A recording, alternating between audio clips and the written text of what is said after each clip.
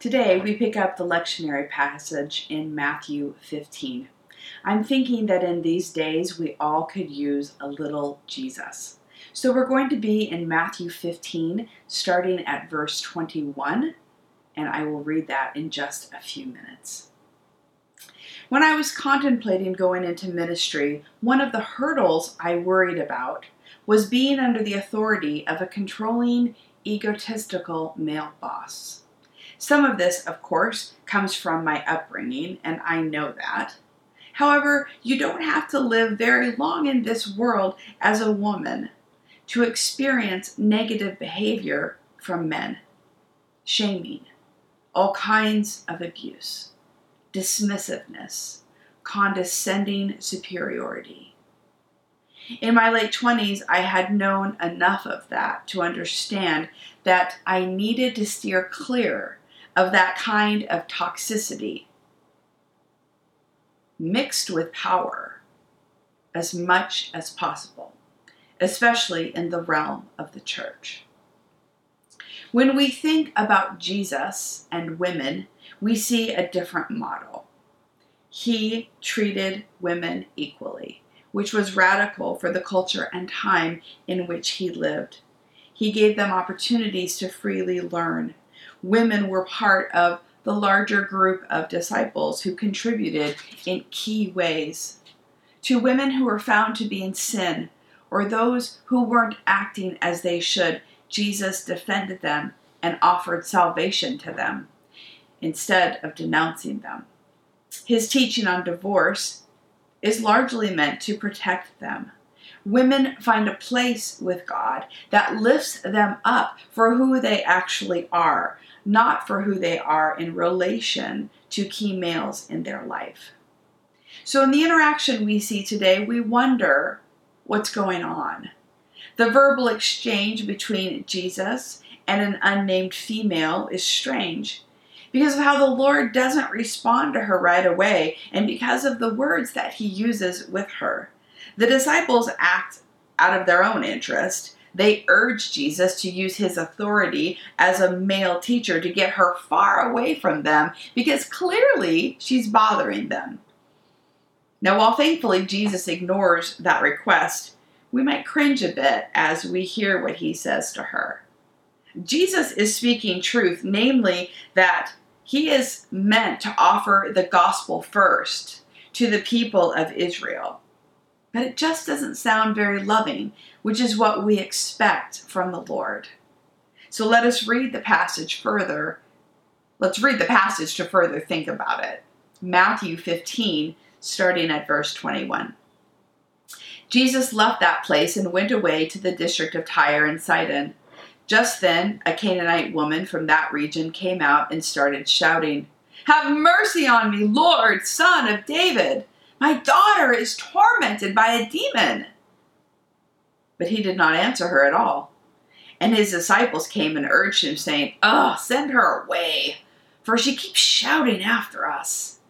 He answered, "I was sent only to the lost sheep of the house of Israel." But she came and knelt before him, saying, "Lord, help me." He answered, "It is not fair to take the children's food and throw it to the dogs."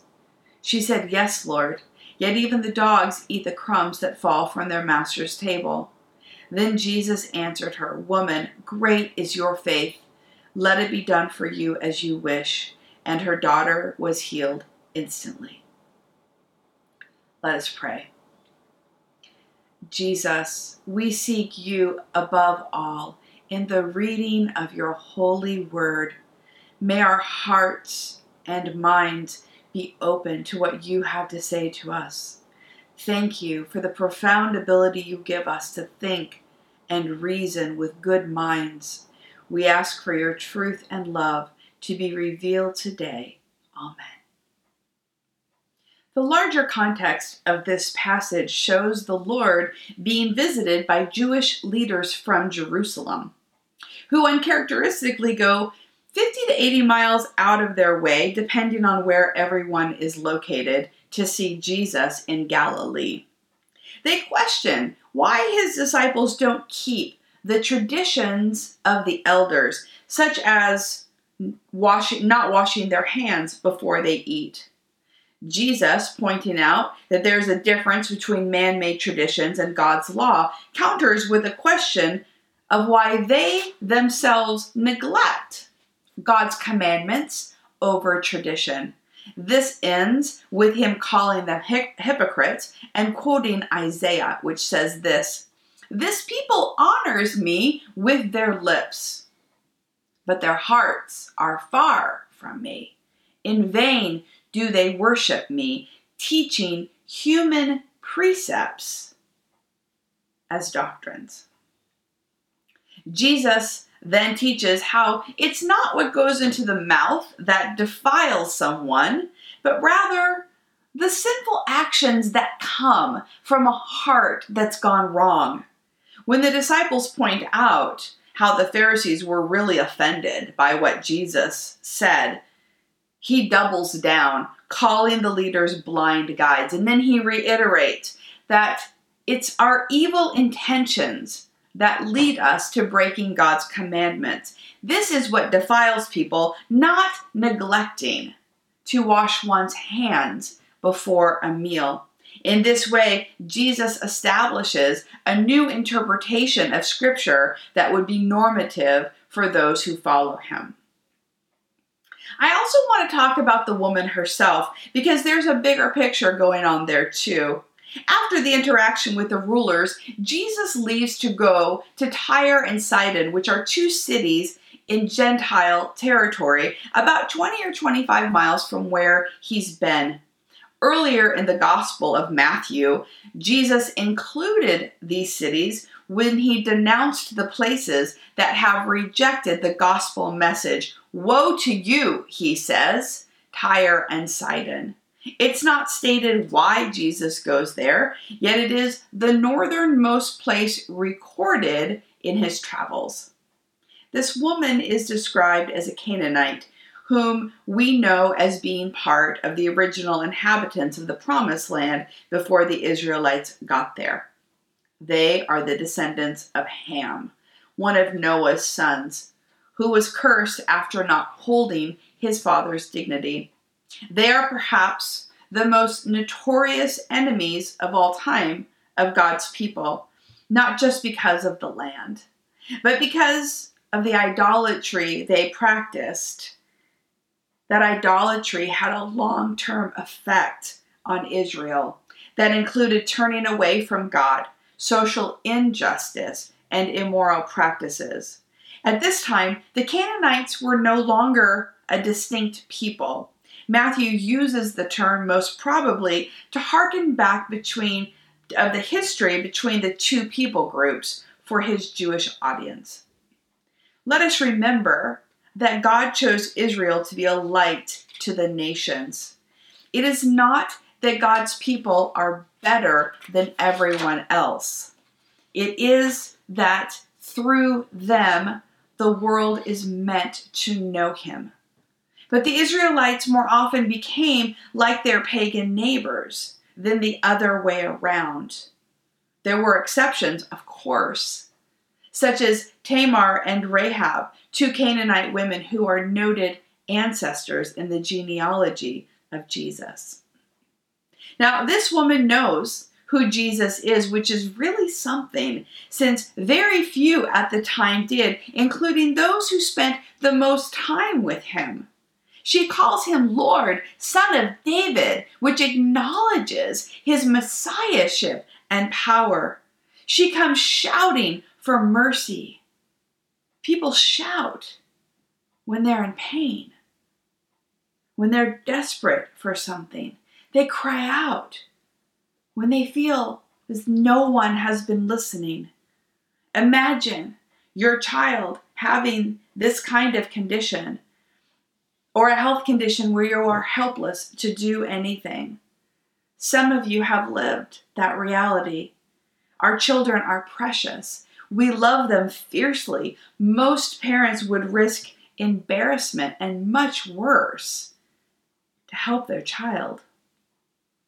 Jesus does not answer her, which we also may have experienced in our lives.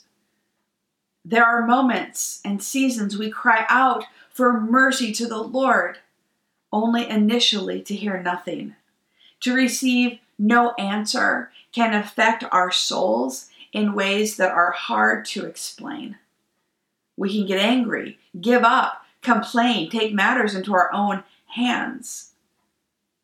What have you done in your life when God was silent? When you really needed a response to a great need. Her pain is not even acknowledged by those Jesus is trying to raise up. The disciples collectively go to Jesus and tell him to get rid of her.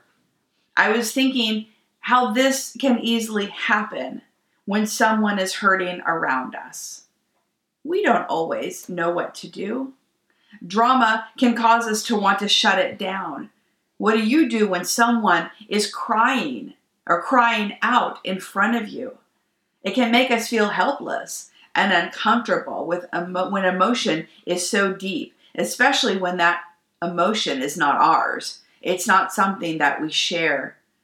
But the groupthink that is present among these leaders is discouraging. Not one of them says, "Hey, Jesus, this person is clearly upset.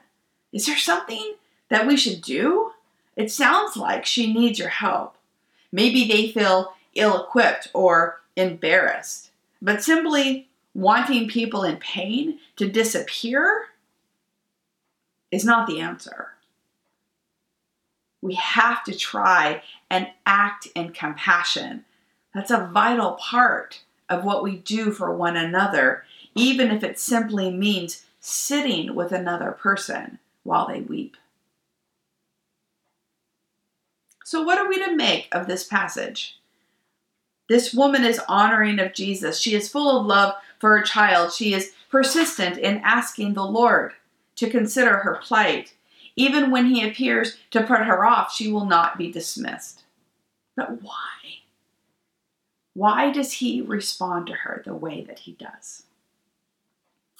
As we talk about how Jesus responds, I was thinking about the work of Northrop Frye, a literary theorist who wrote about archetypal patterns found in stories and myths. He was building, of course, on the thoughts and the teachings of others, but he provided a helpful theoretical form.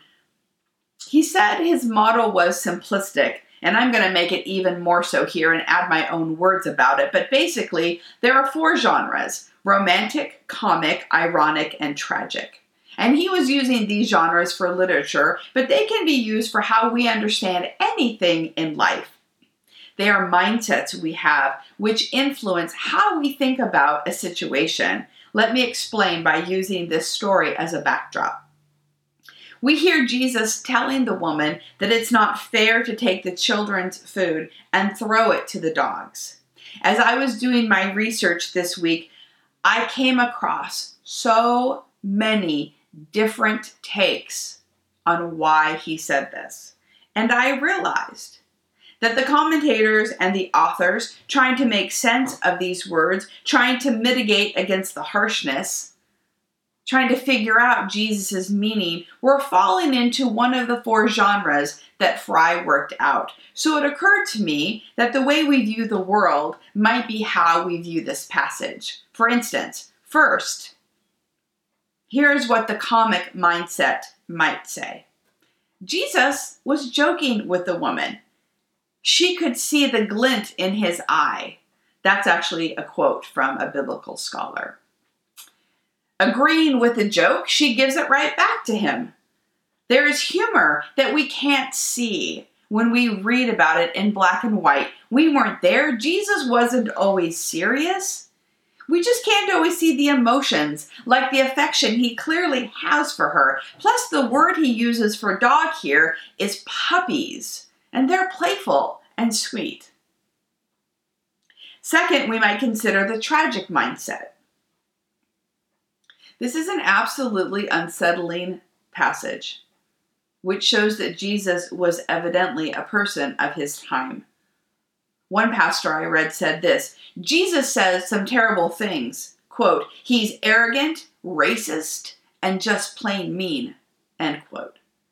No one should ever call a woman a dog. The woman is the one who redeems the passage, and she's the foreigner. She calls out his wrong behavior, which she should do. What was Jesus thinking? Not okay. Let us consider what the romantic mindset might say. Jesus is human.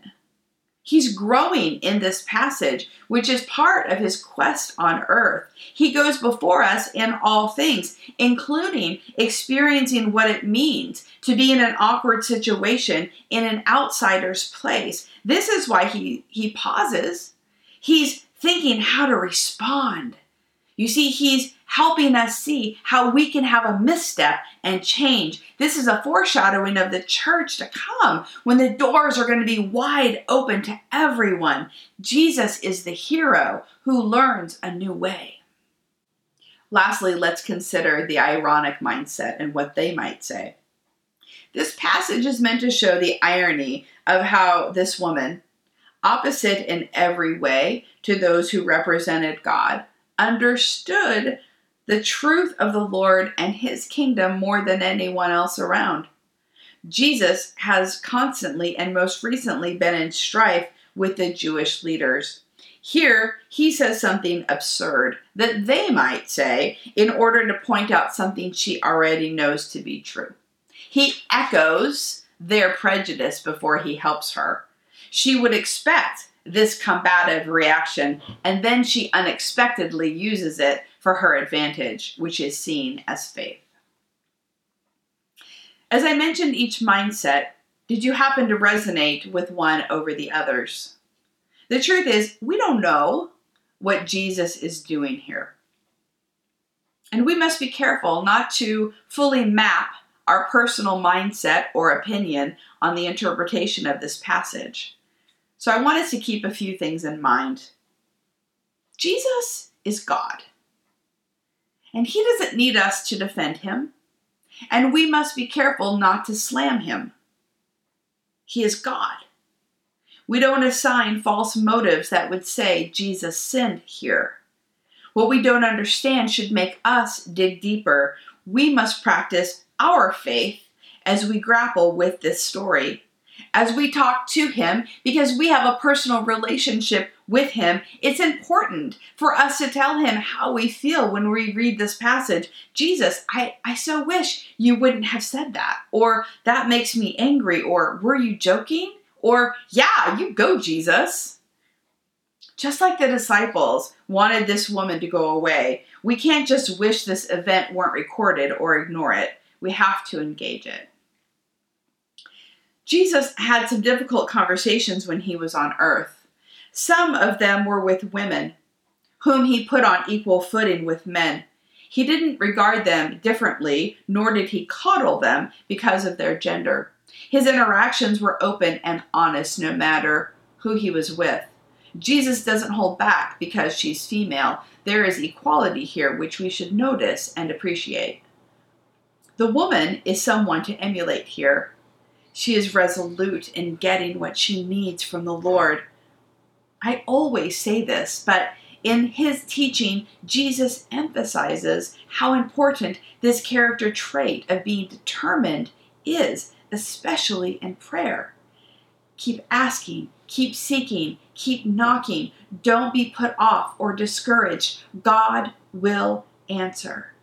She fights for her daughter because it's all she has left to do.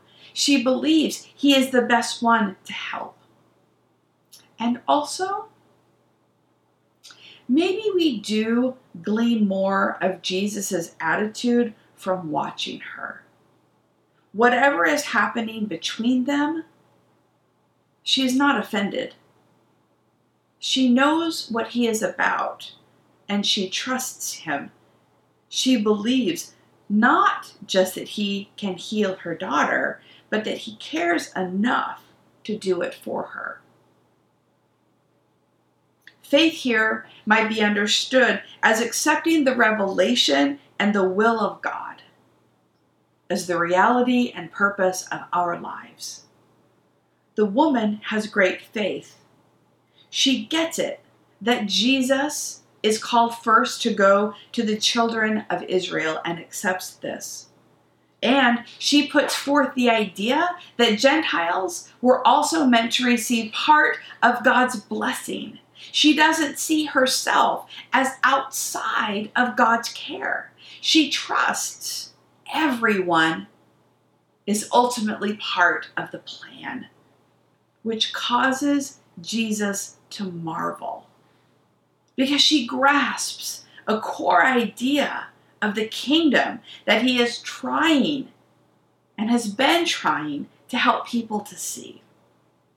Coming after such a radical teaching about the right way to honor God, this woman exemplifies a heart of faith that he has been talking about. Ultimately, when all is said and done, Jesus heals her daughter. We can look at all of the archetypes, choosing which lens we want to view this story through, but in the story, it ends the same way no matter what. He commends the woman for her faith, and this is huge. And her daughter is free from the pain and the oppression of evil. And the disciples have learned a new way to treat people. We have to trust God. Even when the world says contrary things about who Jesus is and what his motives are. People have so many different ideas about God, and we ourselves have to wrestle with the Lord about what we believe to be true about him, because it affects what we believe to be true about ourselves, how he views us. What we learn from this story is that Jesus is faith worthy. He is worthy of the faith that we put in him. And as we take a moment in silence now, let us affirm the faith we have in the Lord. And may this curious story help us renew our trust in the Messiah who came to save us.